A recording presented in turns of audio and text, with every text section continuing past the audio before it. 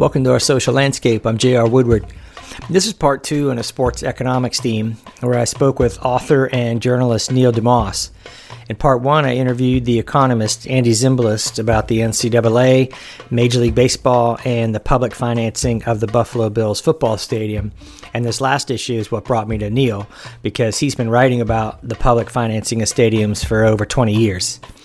In fact, his book, Field of Schemes, How the Great Stadium Swindle Turns Public Money into Private Profit, was required reading in my sociology sport class for years. As I mentioned in my previous post, the state of New York's recent budget allocates over $850 million to the cost of building a new stadium for the Buffalo Bills football team, or at least the proposed recent budget. But with long-term maintenance costs factored in, it's expected to be over $1 billion. And the Bills are owned by Terry Pegula and his wife, whose estimated worth is almost $6 billion, largely as a result of fracking investments. So the public pays the lion's share of the cost, but the owners reap the economic benefits. So we start there, lamenting that this issue still hasn't died off, before moving to the Major League Baseball labor issue. And we conclude with some potential improvements in sports. When I talk to people about public financing of stadiums, sitting at the bar late and having a drink and somebody's talking about how great they are. Usually the reasons I hear, and I'm hoping maybe you could address them, would be probably the most common are they create jobs and they bring revenue into the area so it's worth the taxpayer dollars, in other words. What does your research say about those two arguments? I mean, I've been looking into the stadium business and stadium politics for over 20 years now. And one of the things I've been trying to do is to talk to as many economists and as many urban planners and, read as many studies as I possibly can to answer that question, right? What do stadiums do, if anything, for a local economy, for, a local city? And I think it's clear to say at this point that there is probably not a single independent economist in the U.S. who thinks that there's any significant economic benefit from building a stadium, right? Mm-hmm. You might get a couple who say, well, there's a little bit, which is fair. It doesn't do nothing to have a stadium sitting there. But it does pretty close to nothing. And there's study after study after study that shows that, to the point where I've asked economists, how come all the studies seem to be from the 90s? There's a couple here and there now, but not that many. And they said, nobody can get any funding to do a study of something that's proven at this point, right? Right. They can find something that, that is actually worth studying. So yeah, I mean, again, everybody has looked at this. Does it create jobs? Not very many. Does it boost the, per capita income? Nothing measurable. Does it bring new tax revenue to the city or the state? Not nearly as much as the expense that the city and the state has to put out. But, it's kind of the myth that goes along with it, right? That these things are these incredible cash cows that, will create development and, revitalize neighborhoods and create jobs. And there's no evidence that any of it is true. Mm-hmm.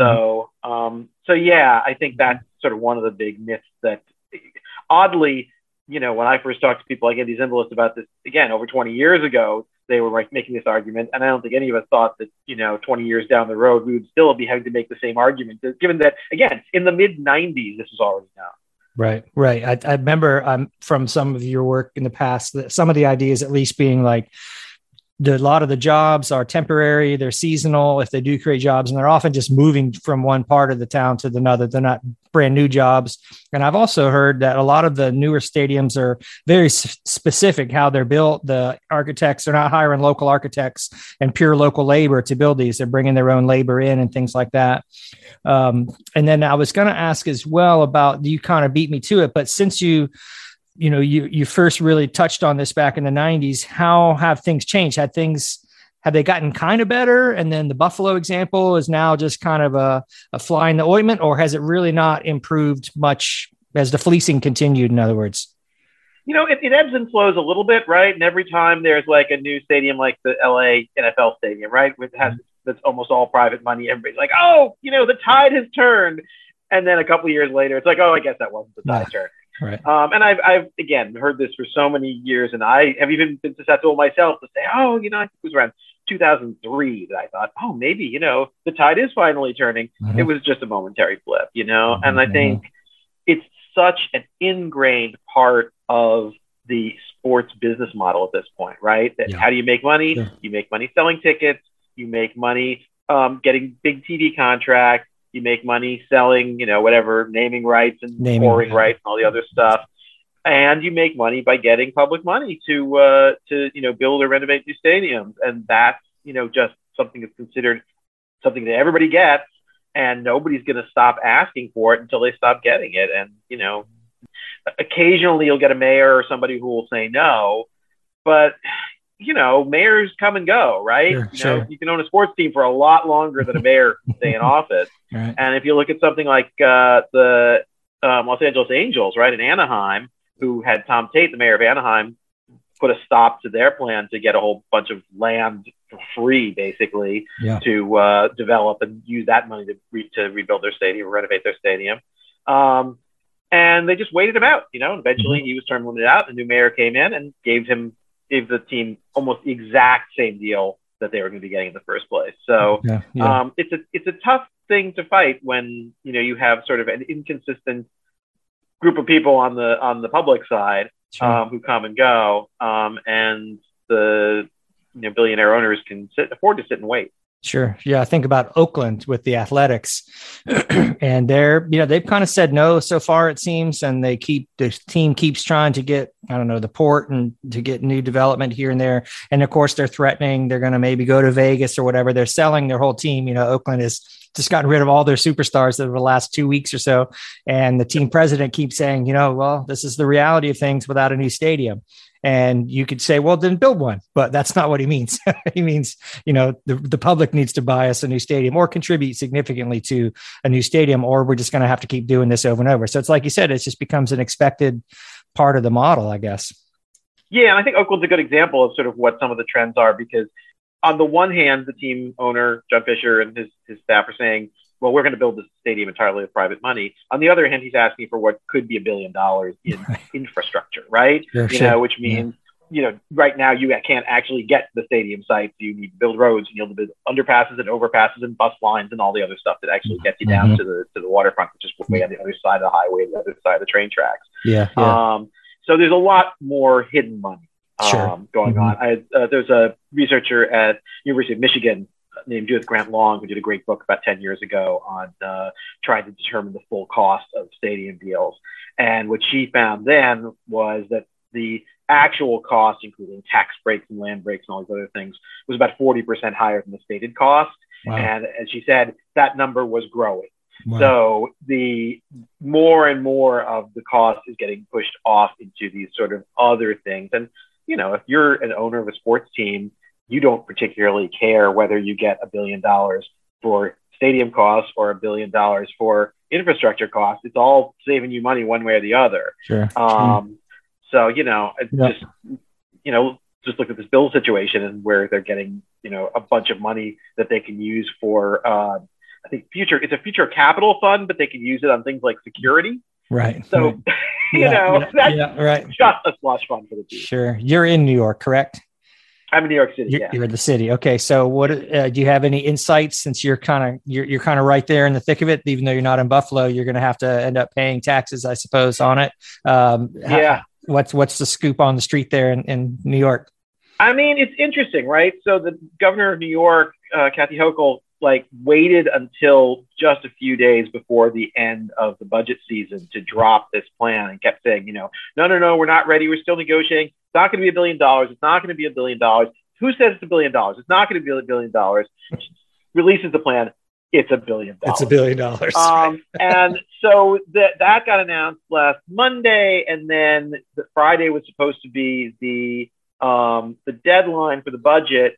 And the budget has not passed yet. It's not entirely because of the Bill Stadium money in it. There's also a lot of wrangling over bail reform that the governor is trying to roll back.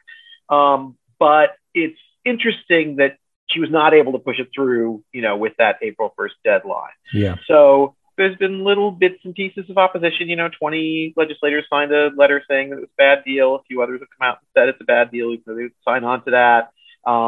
It seems like it's going to be a little bit of a process. If I had to guess, given the way these things go, I would be surprised if it didn't go through at some point. But I wouldn't be shocked. There have been other deals that have fallen apart at this point. So, we're just going to have to wait and see. Just before I, got on with you, I was checking Google to see if there was anything new that happened today, because it really can change, hour to hour at this point. Sure. Yeah, sure. Do you just beat your head against the wall with some of this stuff? Like, when's it going to change? Or do you just keep doing what you can? You're writing. I mean, you got to do what you can to sleep at night to address some of these issues, and you write about it, I guess. But do you get frustrated? Do you give up hope? I mean, a little bit. I mean, I try to laugh, keep from crying. I mean, it's been a long time this has been going on. So it's not like it's not like I really expect things to turn around. It was a little bit, not this quickly.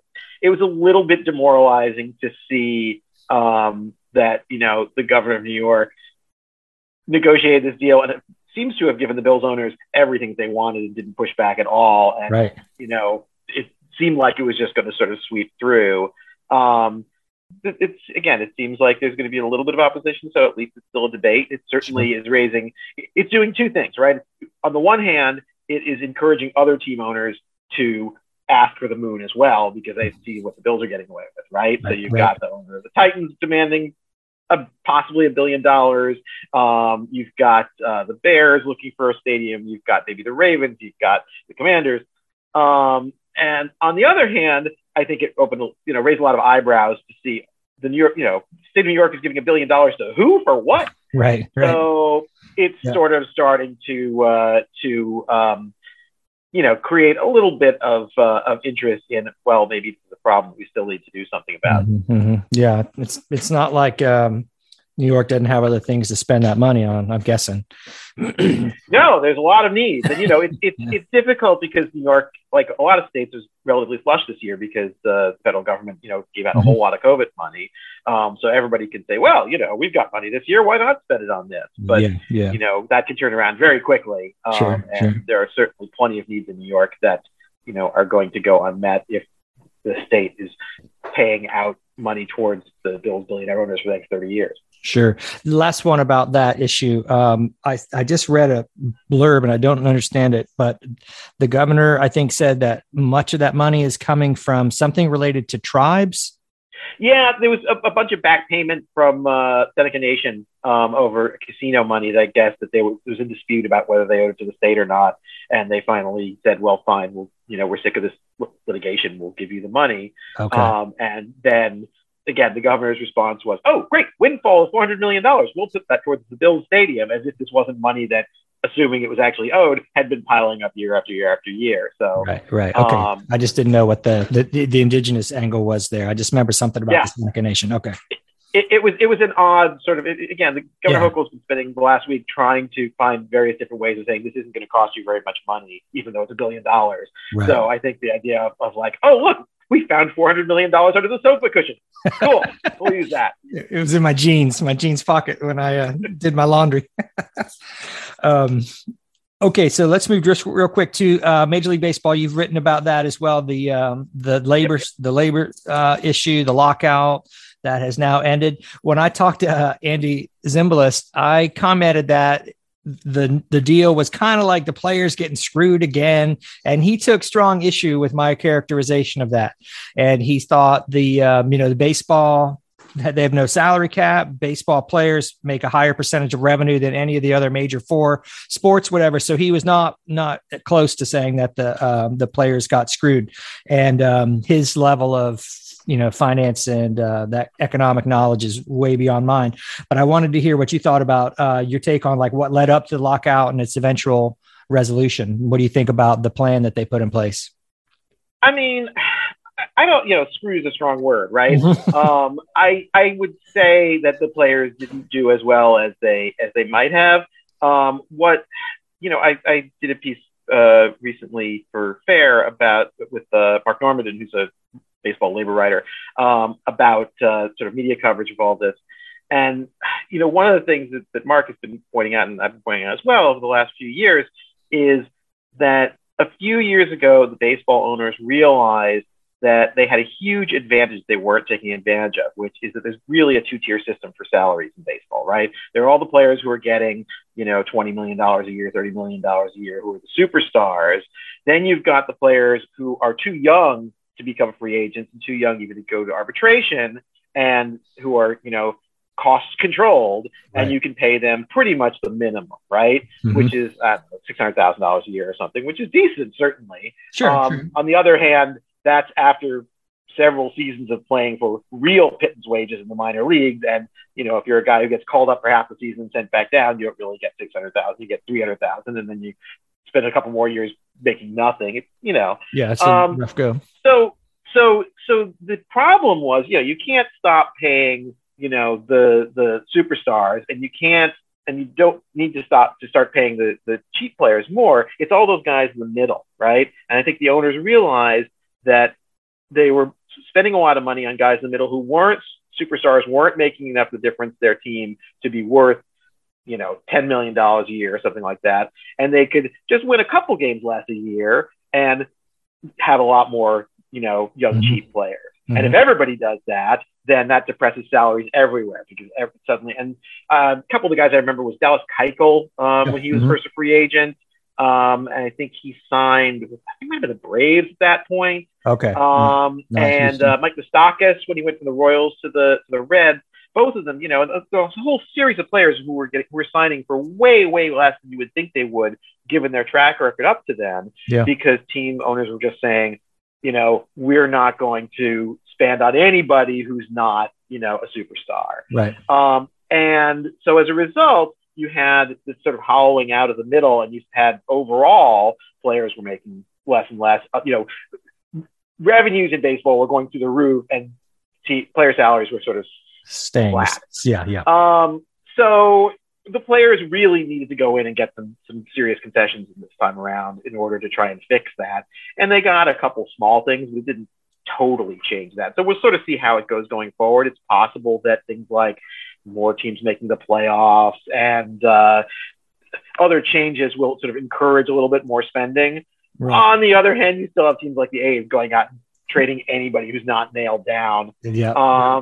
So I think it will be sort of, we're gonna have to wait and see how it plays out. But it's still the same basic dynamic, which is that the owners have a lot of the cards and are. Let's put it this way: the owners are going to do well no matter what. Sure. The players might do better or it might do less well, depending on sort of how much the owners can stick together. And again, collusion is an ugly word too, but whether they can collude without colluding, effectively, or whether the players can keep playing them off against each other and continue to at least get a fair cut of the revenue. Yeah, it's a traditional labor issue in a lot of ways. The owners ultimately kind of have that power, whether it's Amazon workers or Starbucks or anything else. It's just these athletes make such money, and people kind of, I think they view it differently. They view it as the athletes are being spoiled, or they're asking for too much. And, it's just a different lens. I think people view it through. Well, one of the interesting things that people don't talk about as much is the minor leagues, right? And you have both, there's been a lot of attention lately paid to, minor league players and how their, lunches are like, a piece of lunch meat on two pieces of bread. And they have to pay for their own housing and all this stuff. And also at the same time, Major League Baseball did this like forced takeover of the minor leagues and then got rid of about 40 teams and then brought them back in new leagues, but they were new leagues that were college leagues. So that means everybody is an amateur, which means nobody gets paid. So basically effectively replaced, what's 40 times 25? It's like 1,000 jobs. Too much math for me. And replace them with interns. Yeah. Yeah. Do you know the baseball writer, Jeff Passan, I think is how you say his name? ESPN. Yep. I read one of, he wrote really, I really liked what he wrote during the lockout. He had some, it seemed, I don't know a lot about baseball like he does, but I enjoyed reading his material. But at one point he said, if you get rid of every current major league player and you hire the next best group, you would notice a difference on the field. If you get rid of all 30 owners and bring in another 30 billionaires, you wouldn't notice the difference, and it might even be better. Who knows? Like the players are the product, and so nobody comes to watch the owners. Exactly. With a couple exceptions, I guess, but not in a positive way. Right. Yeah, Marge shot, right? Exactly. So that's was kind of an interesting thing. I liked his angle there. All right, so last one is just kind of an overall sport reform kind of question, because I like sports, but I don't necessarily like the way they're currently constituted in certain areas. And so I've been trying to talk to some folks. The gender issue is very interesting to me. And the transgender, currently that debate is interesting. I talked to Jay Coakley, who's a sports sociologist, and he was kind of an informal mentor to me. I told you Dave Zirin and Zimbalist and Travers. It's kind of, I don't really have an answer, but I kind of want to talk to people that might have angles and information that I don't have. So that kind of led me to talk to you too. So like, if you could be on a commission that is charged with, changing sport, and it had some teeth in your commission, like what kind of things would you do you think could improve sport? It could be a financial angle, it could be professional, it could be college, but like, what do you think, if you had a magic bullet? Zimbalist is on the Drake group and they're focused mostly on NCAA. If you could broaden that out to the sport world, at least in the US, what would you do? I mean, certainly paying, college athletes is a must, right? I mean, it's just ridiculous that people are being exploited to create this billion-dollar product and not paid for it. Mm-hmm. That's for starters. Obviously, as any sports fan knows, there's like this huge problem that you have billionaires, controlling all the teams and holding up everyone. Whether it's threatening to move the team or whether it's just threatening to sell off all the players, right? Mm-hmm. If you're a fan of a team, you don't really have much say. Mm-hmm. And you don't have any alternative, right? It's not like you can say, we're going to go start our own team. Right. As much as I hate wading into the whole soccer promotion and relegation thing, it's one good solution, right? I mean, there's all sorts of problems with, international and European soccer, but team owners who threaten to move the team if they don't get concessions is not one of them, right? Because if I don't know, Liverpool, up and threaten to move, then people in Liverpool would just be like, okay, we'll start a new Liverpool team. We're the market and we've got the stadium, and guys, if you want to abandon this, it seems like a dumb idea, but because there aren't those barriers to entry, right? It's not a cartel of owners who control who's in the league. So something like that would be a start. Obviously there needs to be stronger unions, all up and down, including in minor leagues. Could the government be responsible for some of these changes, or is that the fox guard and the chicken coop? I think that certainly the government, the fact that the government has not really challenged baseball's antitrust exemption, the fact that the government has not really, challenged the monopoly control of other leagues that, don't have the antitrust exemption. Mm-hmm. There's a lot more that Congress could be doing. But, now we're getting back to sort of the chicken and the egg thing, right? Which is, in order to do that, then we have to have Congress act. Congress is not going to act because Congress is influenced by the same money that is, creating the problem in the first place, right? Exactly. And, the sports leagues can afford much better, lawyers and lobbyists, and can, have rich friends who can get them in to talk to Congress people, which again, sure, you and I and, for sure, people trying to start minor league unions are not going to be able to do. So, I've said many times that,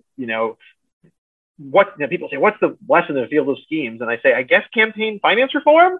Oh, right. Because, yeah. So much really, the problem with sports is the problem with democracy, right? It's the problem is that it's controlled by money way too much. Mm-hmm.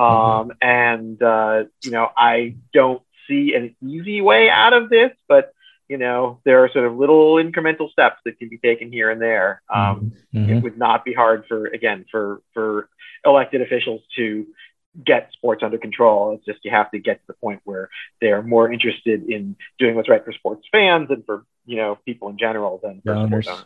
Yeah, the NCAA is a cartel, kind of that idea that could be addressed, I would think, as well. Yeah, that's good. Dave Zirin said the myth of sports is that it's based on equality, inclusion, but it's always been based on exclusion. Like if you don't have money, or your race, your age, your money, whatever that, so the notion of sports and then the way it actually plays out, individually. Well, it's a meritocracy, right? And all meritocracies, merit gets defined by the people who are in control of it. So we're in control. Exactly. Yeah. All right. Well, that's good stuff. I'd like to think there's hope. I guess I wouldn't keep talking about it if I didn't think there was hope. But sometimes it's hard to see the light at the end of the tunnel when things are continuing. Like the Buffalo thing really kind of threw me, because I guess I was like one of those people you talked about, right? I thought we were kind of moving in a good direction.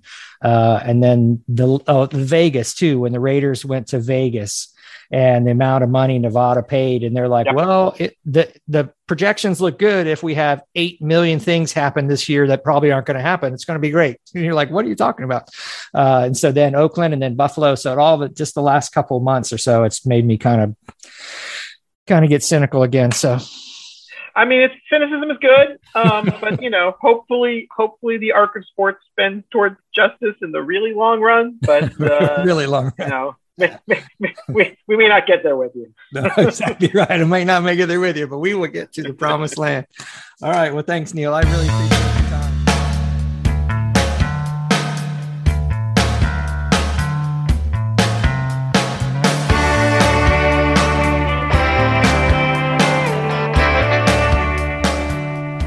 You've been listening to an interview with Neil deMause on Our Social Landscape, and I hope you enjoyed the conversation. And if you did, please take a minute to follow, like, rate, and share the podcast in all the usual places. Thanks to Neil for his willingness to engage in a real friendly chat. Not only is he an expert in the area, he's also a charming and funny dude. So I'd love to hear your thoughts on the interview, and I'll remind you that one of the purposes of the blog is to engage in public sociology. The goal is to engage academic and non-academic audiences in critical discussions of social issues that are typically confined to the academic world, but it doesn't work if I'm the only one talking. So please feel free to sign up for the blog and become a member, which simply entails creating a username and password. Then you can comment after each post. At the very least, please feel free to email me your comments and I'll be sure to respond. I'll post a link to some of Neil's work on my page and tell you that the music was by the Mekons. Finally, if you're feeling so inclined, you can push the yellow donate button on the homepage. If you have any questions or comments, you can email me at jr@oursociallandscape.com, and thanks for listening.